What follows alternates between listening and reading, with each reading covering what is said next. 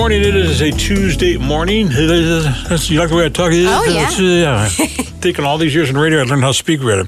It is a Tuesday morning. Terry Saul and Amanda Smith hanging out with you. So I found this article, and judge drops charges against former state director who pled guilty to child assault. So a Marion County Circuit Court judge has dismissed criminal charges against a former executive director of the State Alcohol and Drug Policy Commissions who pled guilty last year of assaulting a boy in a Salem after-school program. So Richardson, who's 63, entered the plea deal in October of 2022 for grabbing an 8-year-old boy by the back of his neck and shoving him into a wall for repeatedly being disruptive in class. Okay, wait. So he's a teacher, and there's a kid that's causing some issues. An 8-year-old. So he takes him by the back and shoves his him, neck. Yeah, and shoves him into a wall. Yeah. He has since been on diversion probation, meaning the charges would be dropped if he followed certain conditions. Richardson had left Oregon and moved to Chicago by the time he pled guilty, is what the court records show. Judge Tracy terminated his diversion 6 weeks early on August 28th. So just a few weeks ago, after he completed all requirements, according to Scott Heagley, a Clackamas County Deputy District Attorney. They said that the termination is not unusual if the defendant has done all of the things that the court has ordered him to do. And it says Mr. Richardson has accepted responsibility last fall when he pled guilty. He then completed all terms of diversion very early. In recognition of that, the diversion was dismissed early. Then Kate Brown fired Richardson from his state position in December of 2022. You mean she actually did something? Right. Nearly 2 months after he pled guilty, according to a letter provided by the Salem Reporter. The firing came more than a week after the news of the organization first asked the governor's office about his employment status. So people had to reach out to her to figure out what the heck was going on. Like she's going to know. Right. It looked like he made about almost $200,000 in his role. I don't know if that was monthly or just for the year.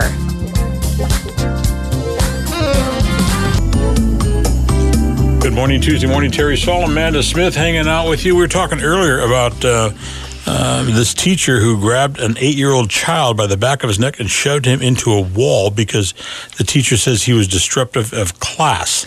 Yes, so this is actually, he was not a teacher.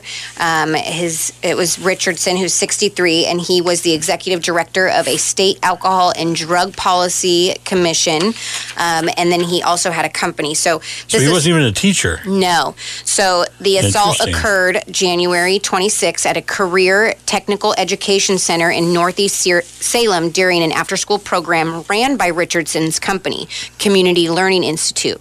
Okay. The program was focused on combating pandemic learning loss for Black students in the Salem-Keizer School District. Richardson went to observe the class after the program director, who ran operations day to day, told him that a boy in the class had been acting up. Richardson worked with the boy and then took him out into the hallway after he disturbed the class. Surveillance cameras showed Richardson grabbing the boy by the back of the neck and pushing him into the wall. The boy had no visible injuries, but reported feeling sore after the assault for several days after to a counselor. It doesn't matter that he had no injuries or not. That does not matter. And then the counselor told the State Department of Human Services, and that's how this all got brought up.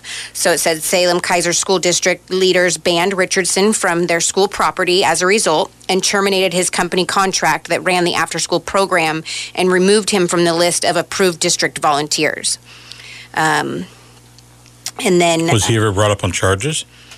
But they got dismissed because he did all the things that he needed to do. So a Marion County grand jury in May of 2022, they indicted him on fourth-degree assault charges and harassment with misdemeanors, but then they kicked him loose? Yeah. I believe so. Lovely. Yep. He was ordered to pay $1,000 to the victim's family and attend 12 counseling sessions and anger management as well. He was also ordered to complete 100 hours of community service at his in Chicago. And it looks like he completed. So he is now a mental health and mental health division director for Evilism Unlimited, a Chicago nonprofit serving people with disabilities through day-to-day programs, community living, employment services, foster care, and mental health treatment. Doesn't sound like he should be in those. He's, again, a director. So he's in a position of authority for people with disabilities, minors, mental health issues. I don't feel like somebody with those types of charges and had that type of behavior towards an 8-year-old boy should be in a position of power like that. When I was in the 7th grade, I got mouthy with a gym teacher who grabbed me by the collar and threw me up against a locker. And he then sent me to the principal's office when my mom was there. She was the first one I called. And she came down there and she says, well, first of all, you keep your hands off my son. That's number one. Yeah. But more important, that scared me. Yeah. I was afraid. And this teacher intimidated me because of that. I was afraid. Mm-hmm. And the rest of the time, every time I saw him, I was afraid of the guy. Yeah. Strange. Not cool. Good morning. It is a Tuesday with Terry Saul and Amanda Smith. I must say that you look very lovely this morning. Oh, well, thank you. You always look pretty when you come in here, but this morning you look very nice. Have you done something different with your hair? No. It looks lovely, and your makeup looks so nice today. Why are you kissing butt? Because today is National Boss Day. So I figured I want to get an early start, you know. Otherwise, when you come in here, you look like a slob. But today, you look lovely. Yeah. Am I working? Tread lightly. Okay, that didn't work well. What is the fanciest hotel you've ever stayed in? The Disneyland Hotel. That was pretty fancy. Yeah. When was that? 2017. The one in Anaheim or the one in Florida? California. California? Mm-hmm. Yeah, pretty nice? Yeah, it was really awesome. Okay. Gave us a lot of perks. What is it, really? Because you look so lovely. Yes. Mm-hmm. I'll keep going. What is the dumbest thing you've ever done? The dumbest thing you've ever done? Somebody with your beautiful looks and your lovely hair. Agree to work with you. Okay, there you go. Okay. No, I'm not even going to go there. What's currently at the top of your list of pet peeves besides agreeing to work with me? What's one of my pet peeves? What's your pet peeve? You have a pet peeve? When I ask my nephews to do something and they don't do it. These are the nephews that are living with you? Yeah, and it's like, okay, and I have to repeat myself over and over. That's a pet peeve of mine. Do you have an actual honey-do list? Bo does everything, though. You don't have to have a honey-do list with Bo. No, not really. Yeah. Let's see. What would you like to see? But yes, I do have one, actually. What's the top thing on the honey-do list with him? It was to remove... Well, he's got these lamps. I need him to take the lamps out. You don't like the lamps? No, and he's brought them in from clients giving them to him. Yeah. And so I have 2 lamps, one in my bedroom and one in my hallway, and it's like those need to go in the garage. And then he just took our fall tote out to the garage finally. Your what? My fall tote. What's that? You know, do you have your totes for your seasons and your holidays? Yeah. You have them for different seasons? Well, holidays more so, like fall, winter, summer, I guess seasons, yeah. You may be pretty, but you're awful weird. Yeah, well, you know. All right. You still love me. And if you don't, you got to at least pretend.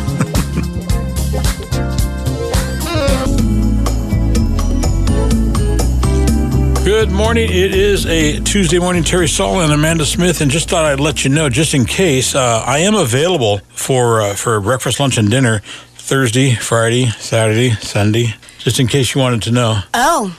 Patty's going to be out of town.